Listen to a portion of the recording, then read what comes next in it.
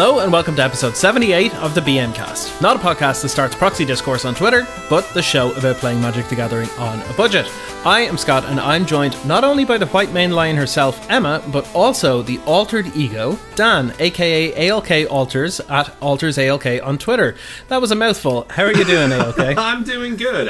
It is Sunday morning here. I am anxiously awaiting the Steelers playoff game tonight, in which I will hopefully watch the Steelers not get completely embarrassed, only partially embarrassed by the Kansas City Chiefs. Football words. I definitely understand. At least you're going in with some optimism. Yeah, well, you have to have some optimism. Yeah. You can't be completely fatalistic. Unless you're me, because then that's a different thing altogether. But yeah, I don't have that with the Carolina Panthers. Well, they're in a little different. The Steelers are still salvageable at this point. The Panthers, I think, need a lot more to happen to be. I agree. Ready to play. But anyways, I'm doing a very terrible handoff to Emma. It's okay. So yeah, I'm doing all right. I've had a busy week in Magic. So for those who missed it last week, there was a huge announcement in regards to the Pauper format announced by Wizards of the Coast. Basically, the rundown is I was invited to join a Pauper format panel, which is a group of Pauper community members to help curate the health of the format, discuss any changes, so that includes stuff like bans and unbans. And this is led by Gavin Verhey, who spearheaded the whole thing, who helped push the Pauper format way back when. It's an exciting opportunity, can't wait to get stuck in with the rest of the group. If you want to read the full breakdown, because there's a lot of details and there's a lot of information and what that means for Pauper, you can do so looking at the show notes. I'll put the link in there, and it's also on Daily MTG. So yeah, that's really exciting. There's going to be a lot happening soon. Otherwise, I've been busy writing on modern budget stuff and Neon Dynasty stuff for TCG Player, so it's just same old really. How about you, Scott? What have you been up to? Yeah, I'm okay. I have been up to a few bits. You know, I have the usual stuff like playing some Commander with my local pod over Spell Table. I was also playing with Dan here as well. We tried out some artisan decks, and Did you beat us? Did you beat us with your full power rares and mythics? Yeah, my Wow. super powered mono white Gideon tribal deck stomped all over your artisan decks. Pub stomped. We knew what we were getting into. That's It's fine. good. It's fine. I thought Dan just rocked up with a powered out commander deck, just going artisan, quote unquote. Yeah, I pub stomped all over you. No, it was good. It was real good. My Sarkara the Bold deck did it really well, actually. If anyone wants to check it out in action, I will be playing it on Wednesday on Mental Misplay stream, which once the episode goes out, it will actually have already happened, so you can check it out on their VODs on twitch.tv/mental_misplay. Also, this week's article is all about cards that can make your Commander games more dynamic and interesting and exciting and dramatic and those kind of things. So if you want to check that out, that is over on Card Kingdom as well. And final bit of news is I'm also getting my 5G upgrade tomorrow. Yay! So I'm getting my booster shot, finally. Hooray. I'm not hearing many good things about like the after effects of like anyone's booster shot at all, but you know what? I'm not looking forward to feeling like crap for a couple of days, but it's definitely worth it. Mine lasted like 12 hours. So I've had Moderna like all 3 times. So the booster felt worse than the first shot, but better than the second shot. Like you just feel a bit achy and a bit cold. So if you just like stay in bed for half a day, I think you'll be fine. I actually I can do that. Pretty good after my booster. My arm just hurt, and then I had a headache. But that was about it. Nice. Yeah, so. Yeah, the first 2 for me, I had like no symptoms of anything whatsoever. I was like, wow. This is easy. I'm expecting to like suffer this time because of that. But we will see. Yeah. Before we jump in to the main section of the episode, Emma, have we got any housekeeping? Yes, so we'd like to give a warm welcome and hello to Seamus MC, who is the latest patron of the Stonks tier. So thank you very much, Seamus. Enjoy the benefits and hope you're all good. If you enjoy the BMcast and would like to support them, you can become a patron for as little as $3. Not only will you get access to all of the show notes and deck lists, but you get to listen to the new episodes a day earlier than anyone else. Visit patreon.com/thebmcast to join today. There are also free ways to support them too. Just listening to the show is already great. You can follow them on their Twitter at the BMcast as well, and even DM them for a link to the Discord server. No matter your budget, we'll make sure you get your stonks on. All right, so before we jump in and get your card of the week, Dan, why don't you tell us a little bit about yourself and where we can find you? Yeah, so I am a Magic card digital altarist. So as opposed to traditional altarists who draw on Magic cards with things like marker or paint on them with paint, I do all of that in Photoshop, sort of compositing together the approximation of a Magic card through Photoshop. So I've been doing this for Magic in this sort of iteration of me for 3 years, sort of at the tail end of 2018 is about when I started. And you can find my work at my Twitter account and my Instagram account, which are both at altars, ALK. My Instagram account has just all of the stuff that I put up in my work, and my Twitter account also has all of my great opinions, which I'm sure you want to hear.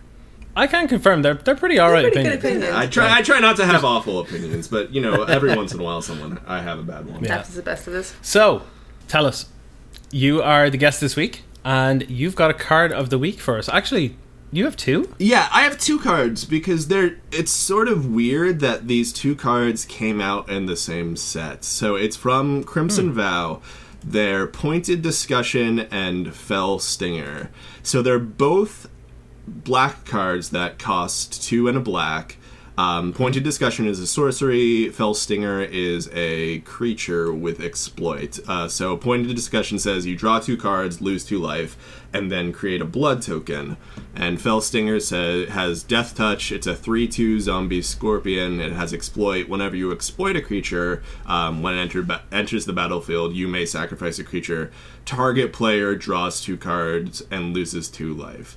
So it's very weird to me that both of these effects, which are very similar, they're both, 2 cards for 2 life for 3 mana, are in the same set, but they're both very good in Commander, where you're getting that sort of incidental card draw, you're getting a bonus effect, either a blood token or sacrificing a creature.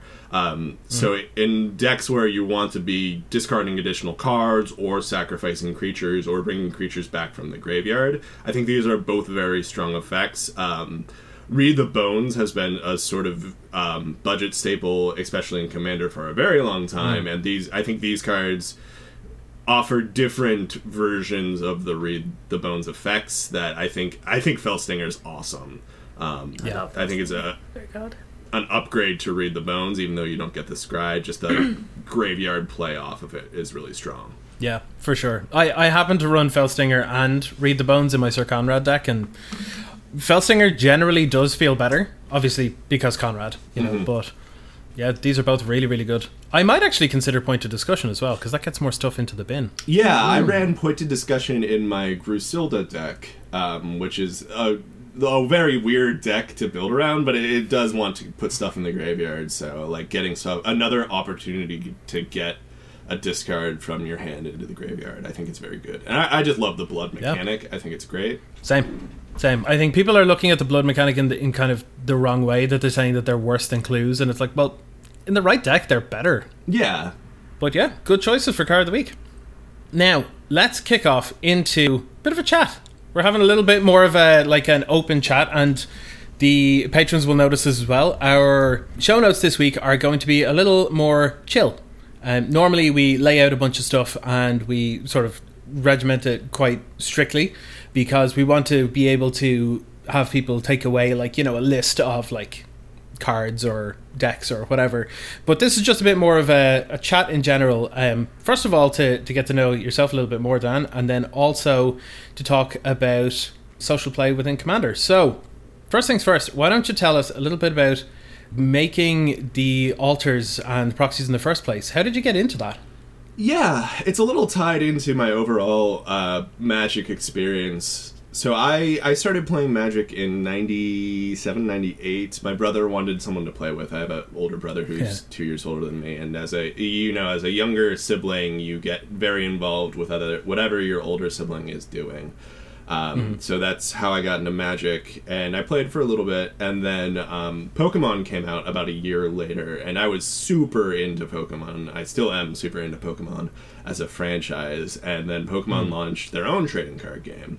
And I was like, holy crap, I love trading card games, I love Pokemon, this is perfect for me. And I was sort of also getting into the internet at the time.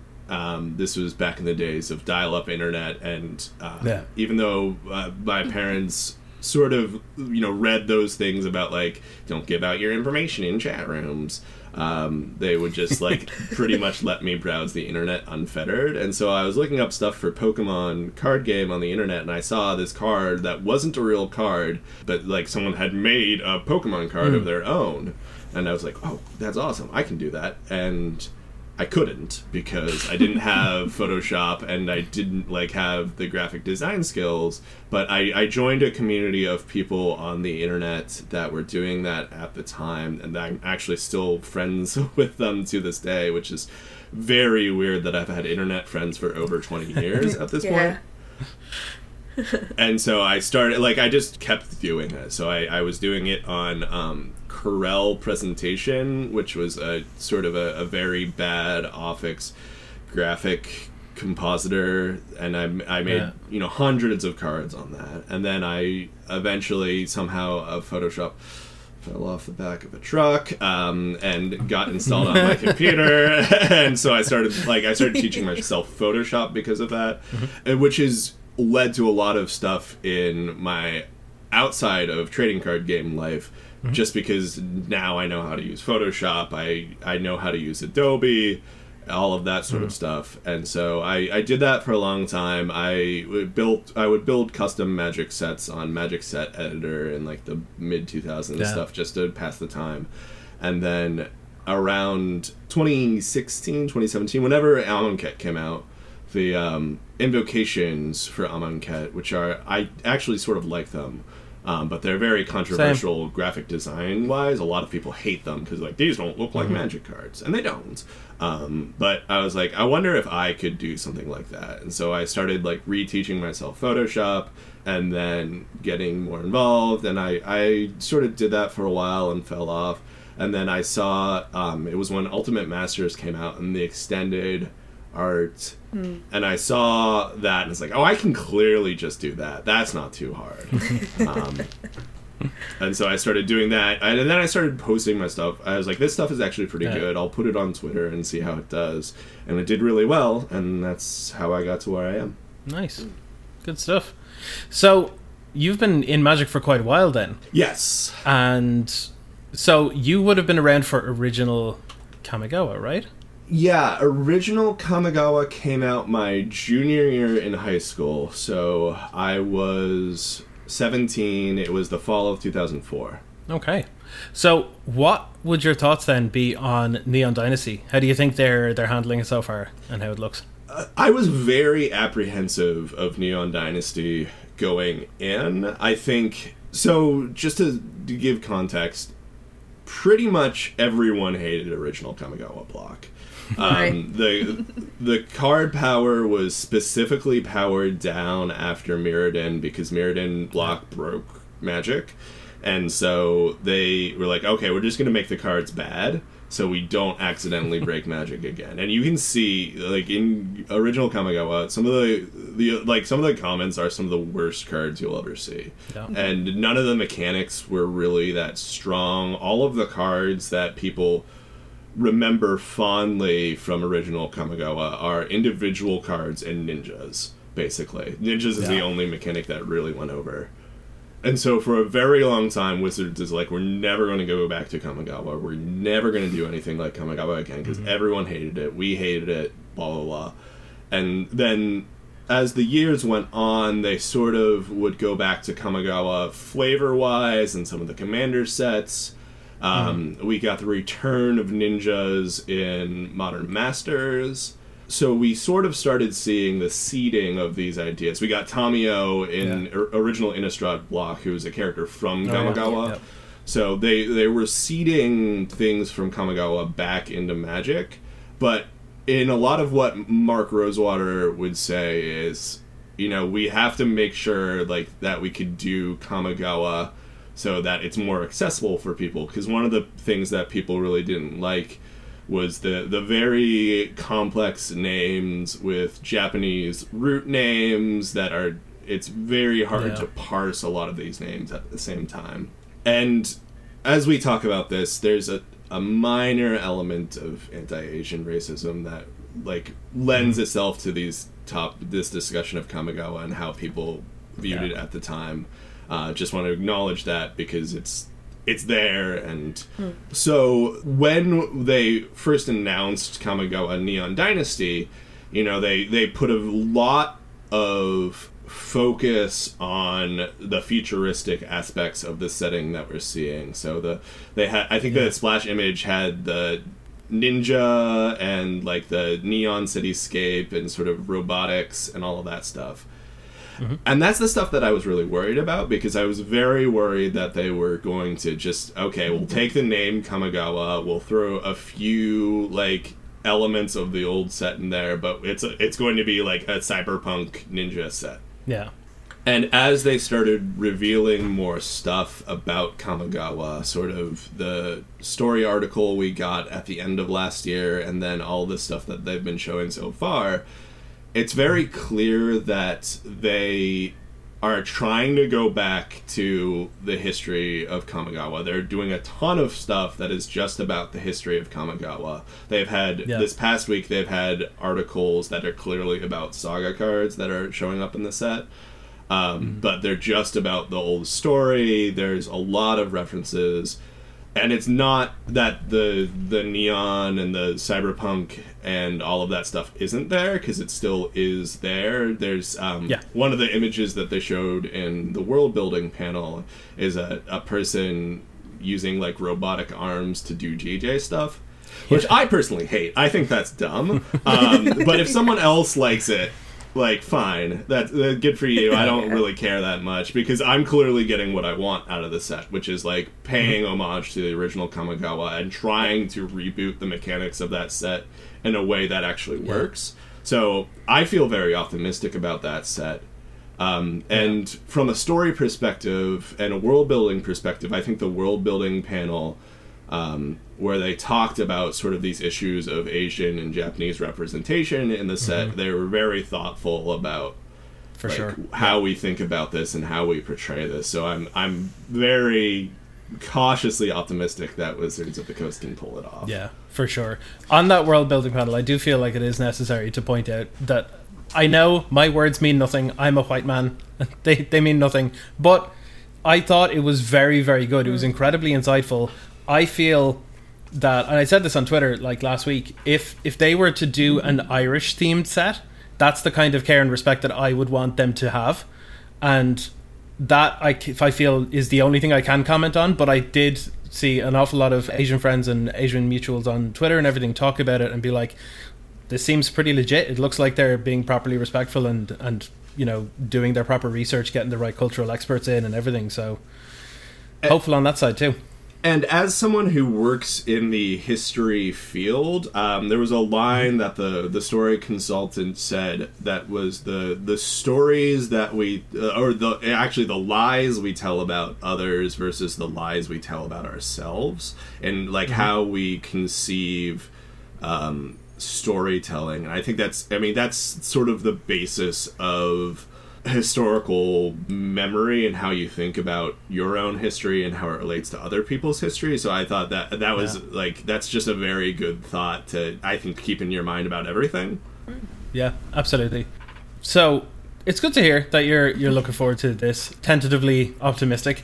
But on your Magic experience as a whole, you said that you started back around 97 or so. Obviously, Commander didn't really exist around that time. So how did you actually get into Commander? Because that's pretty much exclusively what you play at the moment, right? Yes. So I played almost exclusively kitchen table Magic when I played, like, back in my sort of first round of playing Magic. I would just play casual 60-card kitchen table multiplayer.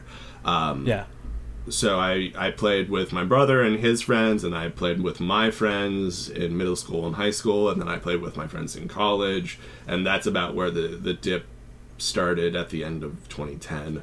So when I was getting back, and even in 2010, EDH was a thing. It was getting more popular, and it was about to be officially recognized with the first set of Commander decks that came out in 2011, and really solidified Commander as like one of the main multiplayer format for Magic. And and it's now grown to become the main casual format for Magic. And I think one of the reasons that I like the idea of Commander. I like the deck building constraints a little bit, just to be able to think about the restrictions and how you can build within them. But also, Commander provides a set of common rules, even before we talk about Rule Zero, but just like the ban list and all of that stuff, that everyone can get behind. And it's when people talk about like, oh, like, I don't like Commander because like the rules committee decides the ban list. I think it's when you used to look at local game stores that would have a casual Magic night, and you'd play like multiplayer Magic, and it would just, be like Legacy, but blank cards are also banned. And so it was really hard to figure out, and it still is really hard in Commander, and that's the main issue with the format, is figure out where you are in that social and power level. But you would essentially have, hundreds of small splinter formats, and Commander at least brings them all into one defined format that then we can have those arguments within. The reason that I'm bringing up Commander and talking about it here is because I think it would be good to have a chat about promoting good social play, because I've played with you a good few times, and your social play within Commander itself is very, very good. I really enjoy it. And I think it would be good because you have a different kind of experience with Commander than say I would, and mine will be different to Emma's, and it's 3 different viewpoints, so we can sort of have a bit of a melting pot of like different ideas and aspects and perspectives on it. So with that, I suppose it feels like such a huge question to just open with, but like, how do you promote good social play within a Commander pod? There's just, I know that's really broad, so feel free to like tackle this from whatever angle you feel like. I think the first thing is, it's weird to say, but not caring if you win or lose. I feel especially and it's not even just like not trying to play to win, which I think is one of the bigger hurdles that a tournament player might have coming into Commander, is like, okay, I'm not just constantly trying to win, but like, there are plenty of games where I look at the board state, like, I figure, okay, like, I'm clearly not going to win based on this board state. I can, like, play my cards and do stuff, but, like, unless, and it's entirely possible, too, that's the great thing about multiplayer Magic, is someone else's might just do something that, puts you back in the game, but, like, at this point, like, I'm just like, I'm not going to win this. There's no point worrying about it, because it could happen, it could not. It just, like, unmooring your enjoyment of the game from whether you win or lose the game, I think, is the big one. Yeah. I will be inclined to agree. That also I feel like that's one of the huge points, because there's so many times where, and it can be determined by the situation as well. Like, there are, like I said, like, we have, like, casual friend pods here and stuff like that where I would play with some friends, and it might get to a point in the game where it's clearly a race between 2 of us, and then things all come down to like, well, let's make the optimal play and let's do this and that, and like be as specific and as deliberate as possible to try and win. But we know that, like, we're friends, we know what we're about, we're playing. It's just, this is now, okay, we've decided that this is where the dramatic tension is going to sort of accumulate, and we're just going to play it out and see who wins. And then, no matter who wins or loses, by the end of it, you're like, that was a good game. Yeah, that was Let's start fun. again. Yeah. But if you were to do that maybe with a stranger, it might come across that, like, you're being, like, really, like aggressively competitive or something, it's kind of reading the room as well, I think, is a big part of it. Yeah.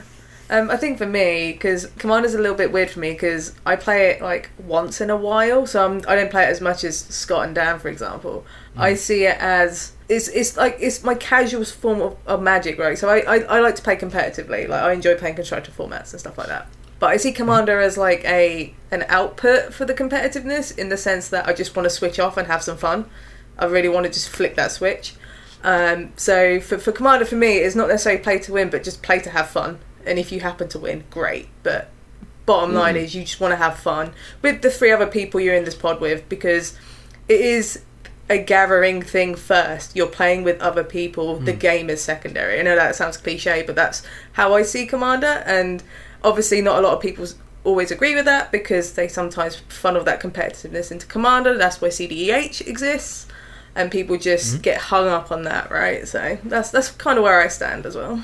And I think the most difficult part is doing it with strangers, right? Because when you play, like I have a fairly regular play group that Scott often gets in on, and like we all sort of know what we're about. We have about the same power level of decks, and like it's as much an excuse to just hang out and sort of fuck around with Magic cards as it is to like actually play or win a game. Yeah. And so that's all fine, but when you go to an LGS or you go to a big event someday, like trying to get that vibe and read the vibe of other people is a lot more difficult. Yes, especially when you get people because people don't ask questions like with strangers when it comes to Commander. People are like, what kind of Commander deck do you have? Do you have any infinite combos? That sort of thing. And people get really defensive about it for some reason. Like winning's the important bit. But having these conversations is just good, because you don't want to sit around for 3 hours because someone's Cyclonic Drift and can't finish the game off. That kind of thing, right? It's just about promoting, being openly communicate, like just being open about it. Like it's just a game of Commander, not to belittle it, but it's just a game of Commander. The goal is to have fun, not to be like get people because you can infinite combo people to death, sort of thing. Like talking about power level, I know that's like an ongoing discussion in Commander, because there's no way to properly like correct that and for everyone to agree on it. It's impossible, right? You can't do that. But the conversation is going to continue regardless, right? Because that's what people do. So you just got to be open and just be like, hey, what are your thoughts on like tutors or infinite combos, that sort of thing. Just be like mindful of it. But, it's good courtesy. I always find, I always find that one of the important things that I keep referencing this one article. I swear I'm not purposely plugging this, but like I did an article a couple of months ago about the most important thing in Commander is intent, and you just have to explain. If you correctly explain your intent with anything, and the other players get it, you're gonna have a good time. Because if you go in and go, yes, this deck has infinite combos, I do this regularly, my deck has infinite combos, but I use it when we're about 40 minutes in, the game's starting to hit a lull, and we all kind of want to just shuffle up and start again, and like no one really cares who wins or loses at this point. It's just getting boring, so let's hit that button. If I have it early in my hand, I just won't use it because I'm not about that. That's what I like about if you're clear with those things, then I think infinite combos for me are this game's not going anywhere, I'm going to end it right now, if that's okay, and let's shuffle up again, sort of thing. I like to see it as like a last resort. If the game can't finish, you go, I can do this thing, let's shuffle up. Not, oh hey, I'm doing this turn too, okay, great game, okay, bye. It's just not something to race. It's a massively dick move, let's be honest, and it's just, I think people could be a lot more courteous about it. Like one thing that I think is kind of leans sort of on the power level and the Rule Zero discussion and stuff, is I do think that what you were saying earlier, Dan, about like the competitiveness and stuff, I think part of what some people have, and this is part of the issue, is that some people have a fear of vulnerability within the Commander pod. And it starts at Rule Zero, where you're afraid of like giving away all your secrets or like explaining that your deck isn't really all that strong or whatever, because you're afraid that someone else is going to, I'm going to pick this deck, it's a little bit stronger and I'm going to stomp you. I do think there is a little element to that, whether people realize it or not. And I feel that's hard to work out. It almost feels like something you need to therapize. It's insecurity, isn't it? It's insecurity, and I think it's weird because like there's a school of thought within Rule Zero that you should be like completely out in the open about like whatever is in your deck, and to some extent I agree, but like I do think surprises are a huge element of social gameplay. And so, like, keeping that balancing act, but as long as, like, but if your secret is, like, surprise, it's a contamination lock, or surprise, like, those are obviously something, like, that you, well, you shouldn't play They are not good contamination lock unless surprises. you're I don't want playing, those. like, They can get out of my game. But, there is... I think the unexpected and surprise is part of why, like, I like social gameplay and why I like Commander, and so I'm trying to like figure out a way that, because I do agree, like, I think the more conversation that you have as part of Rule Zero, and the more that you discuss intent, is good, and especially if there's something in your deck that. Or something that's a core part of your deck strategy, because as you said, like an infinite combo, you can sandbag or whatever. But if it's like if something that your deck really needs to do to do its thing that could cause people to have an issue, then letting them know that. Yeah, people do have these conversations as well, like in not necessarily about what they play, but in the conversation of like, hey, my commander deck's got proxies in it. Hey, my commander deck's silver bordered. Is that cool? Sort of thing. Like people do have that conversation with legality of cards, so why can't we have that about what you're actually playing and intending to do? Like, it's already there, right? It's just it's just progressing it further. It's just 100%. And on this topic, actually, when it comes to surprises and stuff, like you said, Dan, I find that it is very trust based. You know, like the more I trust somebody, the more I'm okay with them not telling me what's in their deck. Like, for example, with yourself, you just whipped out your Brusilda Monster Masher deck the other day.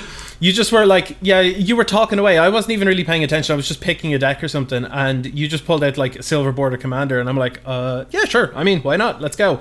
And then you proceeded to win the game later with Summon the Pack. Summon the Pack. I used Booster Tutor and Summon the Pack in that game, and it was like, like I was realizing, like, as I cast the Summon the Pack, like, ooh, is this something I should have like said under Rule Zero? But it's also like like I don't know. It's one of those things like that's the sort of thing where like I clearly like had a foil, like a Ikoria collector booster ready to just dump out a bunch of creatures onto the battlefield. Like that's the sort of thing that probably like someone could have gotten mad about.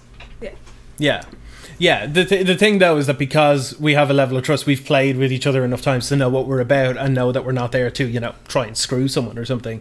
And it's totally fine. And also, like, your timing of it was pretty perfect as well. Like, at this point, for reference, the other two players were dead. And it was me versus Dan. And I was, like, trying to stabilize with my around me deck, which gets significantly worse when there's fewer players. And he's just like, I don't know, 8 mana sorcery. I'm like, you know what? Like, you know what? You like do it. 10 creatures. What did you get off the collector booster, out of curiosity? Nothing amazing, but it was just like 10 creatures. Sure. I think there was a foil Gemraiser in there, and like yes, the Godzilla card was the Space Godzilla Death Corona, which is just gonna pull on the collar there. But yeah, like that kind of thing is totally fine. If you were to walk up to a pod of strangers and do something like that without telling them, like, they will be mad. Probably they'd be like, "What the hell, dude?" You know. But like, you know, we have a level of trust where like we've played several games and we know what we're about, and that's fine. You know, it does depend on the circumstance and the situation for sure. Also, to add on to that, it's that level of randomness that Dan's on about as well. Like, if I was in that commander pod, I would remember that, because I've never had someone crack open a booster pack in a commander pod and going, "Yo, here's my board state," sort of thing. It's got it's a very unset thing, which I quite like as well. It just lends into commander quite well, and it brings those memories, those fun little talking points that what makes commander so great. So you just got to let them happen. You just got to have the conversation, because then it'll be more fun. Yeah, for sure. I think that's as you said, Emma, sometimes you just gotta let that stuff happen. Yeah. Like, there's been times I've, like, counter spells is a huge one. Like, learning when to sandbag your counter spells. Just to, like, if the game's gotta end, like, just don't counter something. Or, like, or like if it's a big, like, huge play that like everyone's on board for, don't counter it. Like if it's something that seems miserable and at least one person's like, oh god, I don't want that to happen, like then you should probably counter it. Yeah, for sure.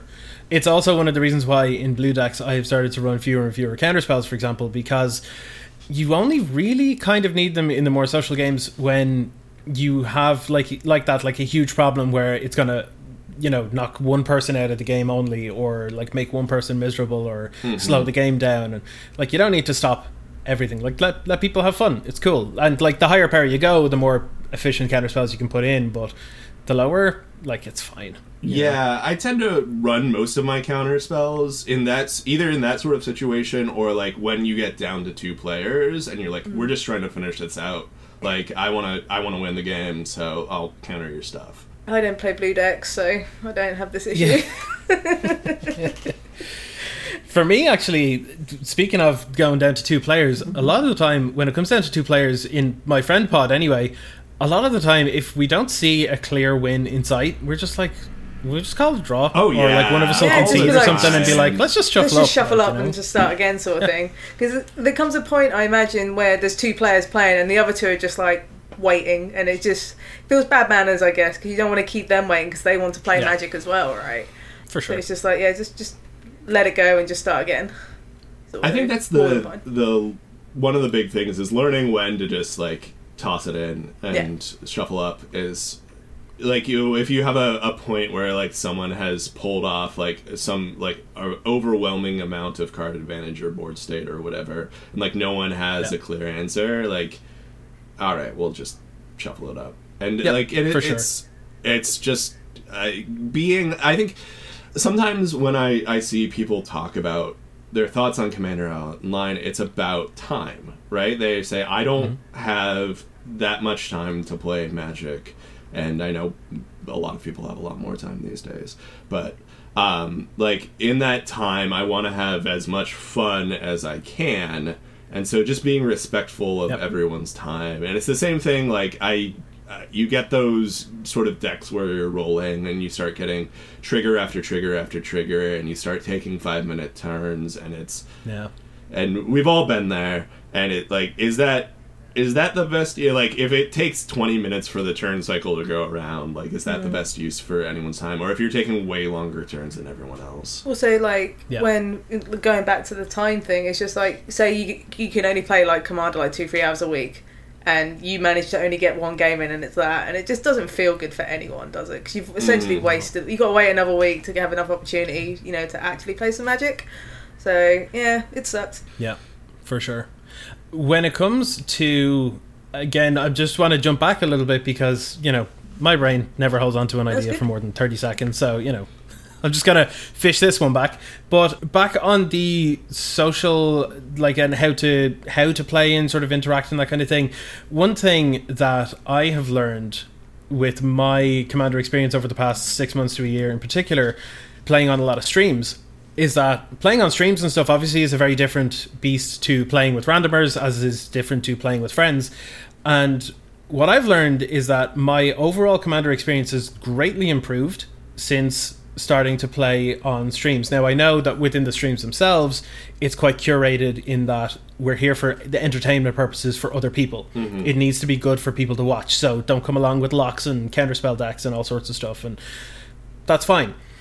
But there was a lot of takeaways from those that I now put into my games with friends, my games with randomers, and that kind of stuff, that overall it just improves the experience, you know? Like, take the wild, bold, ridiculous play, even if there is a very obvious win on the table for you.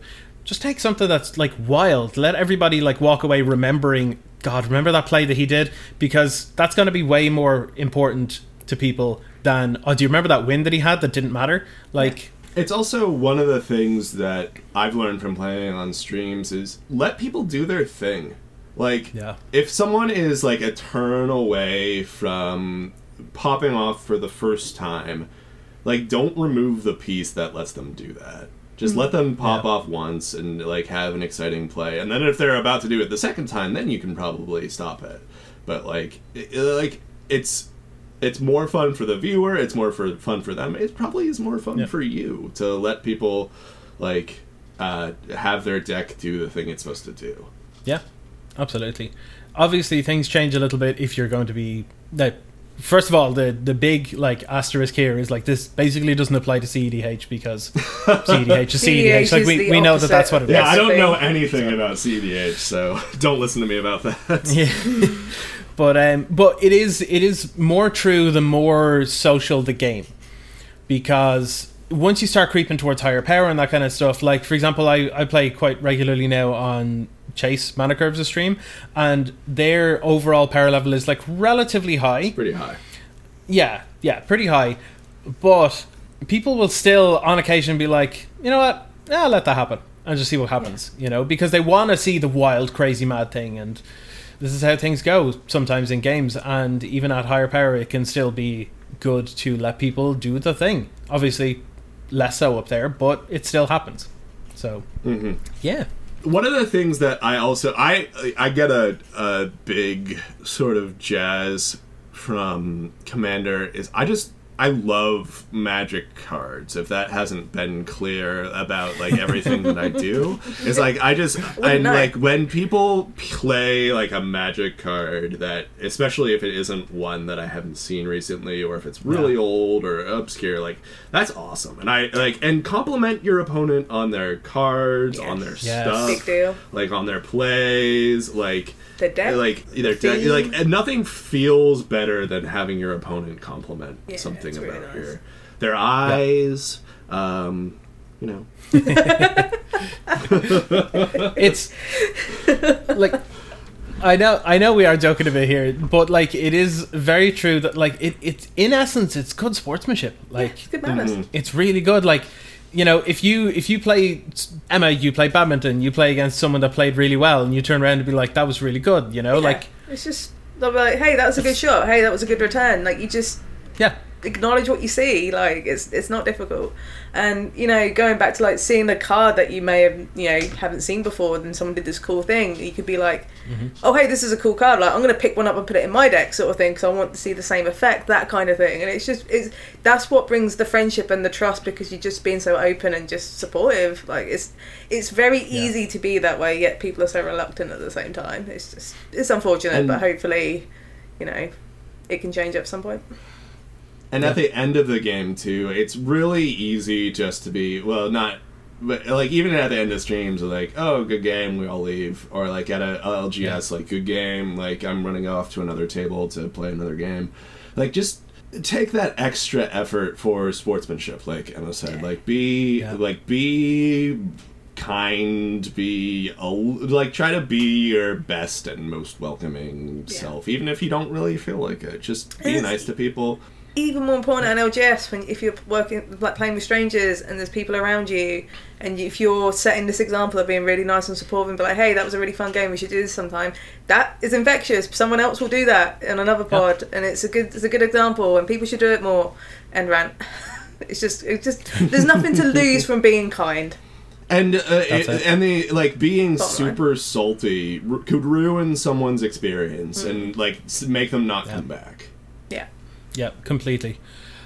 I'm afraid to make this point because I've made this point before whenever this kind of conversation comes up, but it is wild to me still that Commander is a game. It's like it's obviously, in my opinion, I think it's the most unique game in existence, because it's a game that we all play, that we don't actively focus on the winning side of things. You know, like, it's more about the plays in the game matter more than the win itself. And like, you look at nearly any other, like we were discussing it just before we hit record, like you look at any other board game or like online game or anything, any game, like ultimately you're trying to win. Commander, not so much necessarily. It's weird. Yeah, I think the only comparison is a role-playing game, and it's a role-playing game where people are really into their characters and not like trying to map out tactically the best way to go on a map. Like where you make a decision based, like, and you're trying to inhabit your character and make a decision based on what you think your character would do, and that's I think that's the only comparison. I think that's a really interesting comparison as well, because there's always a dynamic within a group in a role-playing game, and the same can be kind of mapped out across a commander pod. You know, you will nearly always have like the person that pushes ahead early, and then the underdog that comes out, and there's the person that's trying to keep everybody calm at the table and like keep things in check, and inevitably things get out of hand, and then they have to try and solve that. And these are different characters that people assume within a commander pod, and you see it so often, even with strangers, more often with friends and that kind of thing, but like you definitely see it in the majority of pods, I think. Yeah, I often say in a game like, oh, like someone has to be the fun police or whatever. Like that's a role that you're playing for that game. You're the fun police. Yeah, for sure.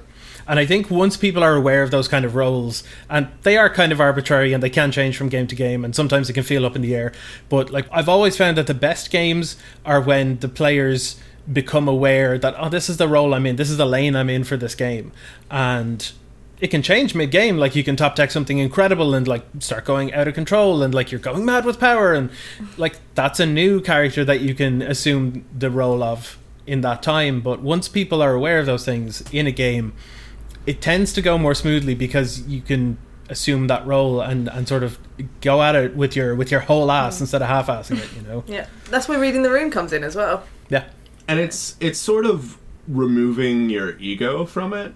In a lot of the way, it's this isn't like winning the game winning or losing the game isn't a reflection on me, the person. It's like I'm doing this thing, and like I'm just playing. Now I'm just thinking about it as it relates to improv. Like I do improv a lot, and like every scene that you're in, you're playing a different role, and like you get to do something what you think based on what the character that you're trying to create would do, and like it's fun because you get to be silly and you get to do stuff that you would never do, and you get to like do all that. But then like in the next scene you could like be someone completely different, and like you just have to let that go and move on to the next thing. Yeah. This is now making me want to do two things. One, play games of Commander, and two, play D&D with you, Dan, actually. That sounds like it'll be a lot of fun. I'll be up for that. Yeah. I've been trying to get a D&D group together. Everyone I know is busy, unfortunately. Well, not everybody. Gamecast D&D.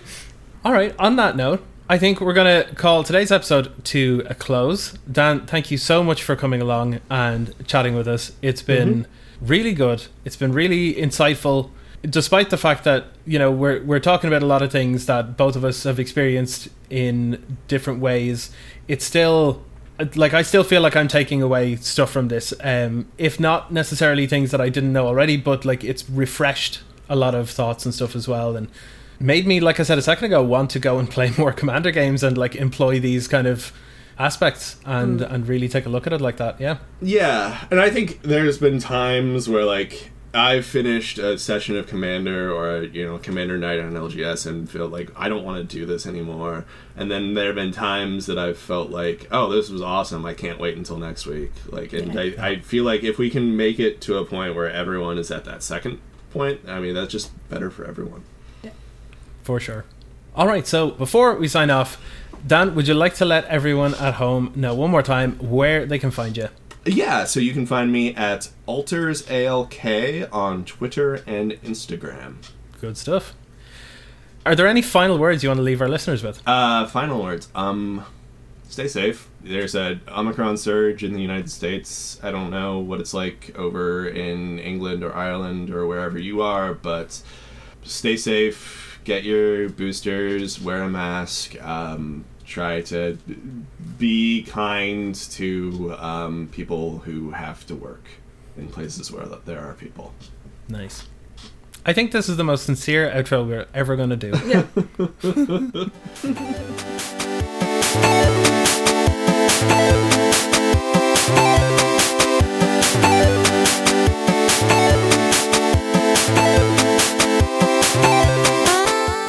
Thank you for listening to us here at the BM Cast, and a special thanks to our patrons. However, we've had more patrons join recently than we could fit into our usual outro, so we've got to speed this up a little bit. At the Cheering Fanatic tier, we have Tom Telford, Anthony Burchett, Bradley Rose, Christopher McCarthy, Edward Whitney, Evil Vanilla Glaze, Ian Holland, Jamie Coyle, Jeff Eaton, Jonas Kong, Kilgore Trout 503, Matthew O'Neill, Max Makes Magic, MF Peaches, Minnie Maya, Morgan Roberts, Munzu Light, Nicholas Martin, Ozan Kaplaner, Scott Hanch, The Jess Guy, The Joe Cheney, and Zachary Morrow.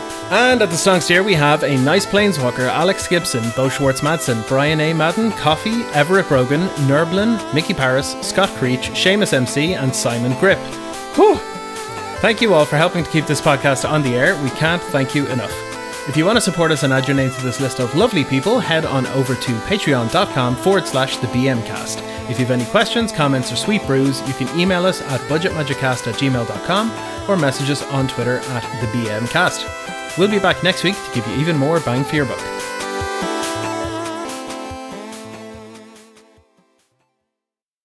Excellent. This is where we're going to have a gap for the ad. Now it's time for a BMcast advertisement. Today's podcast is brought to you by our Patreon. Give us money, don't give other people money on Patreon. That was great. I am putting this at the end, and it's going to be fantastic.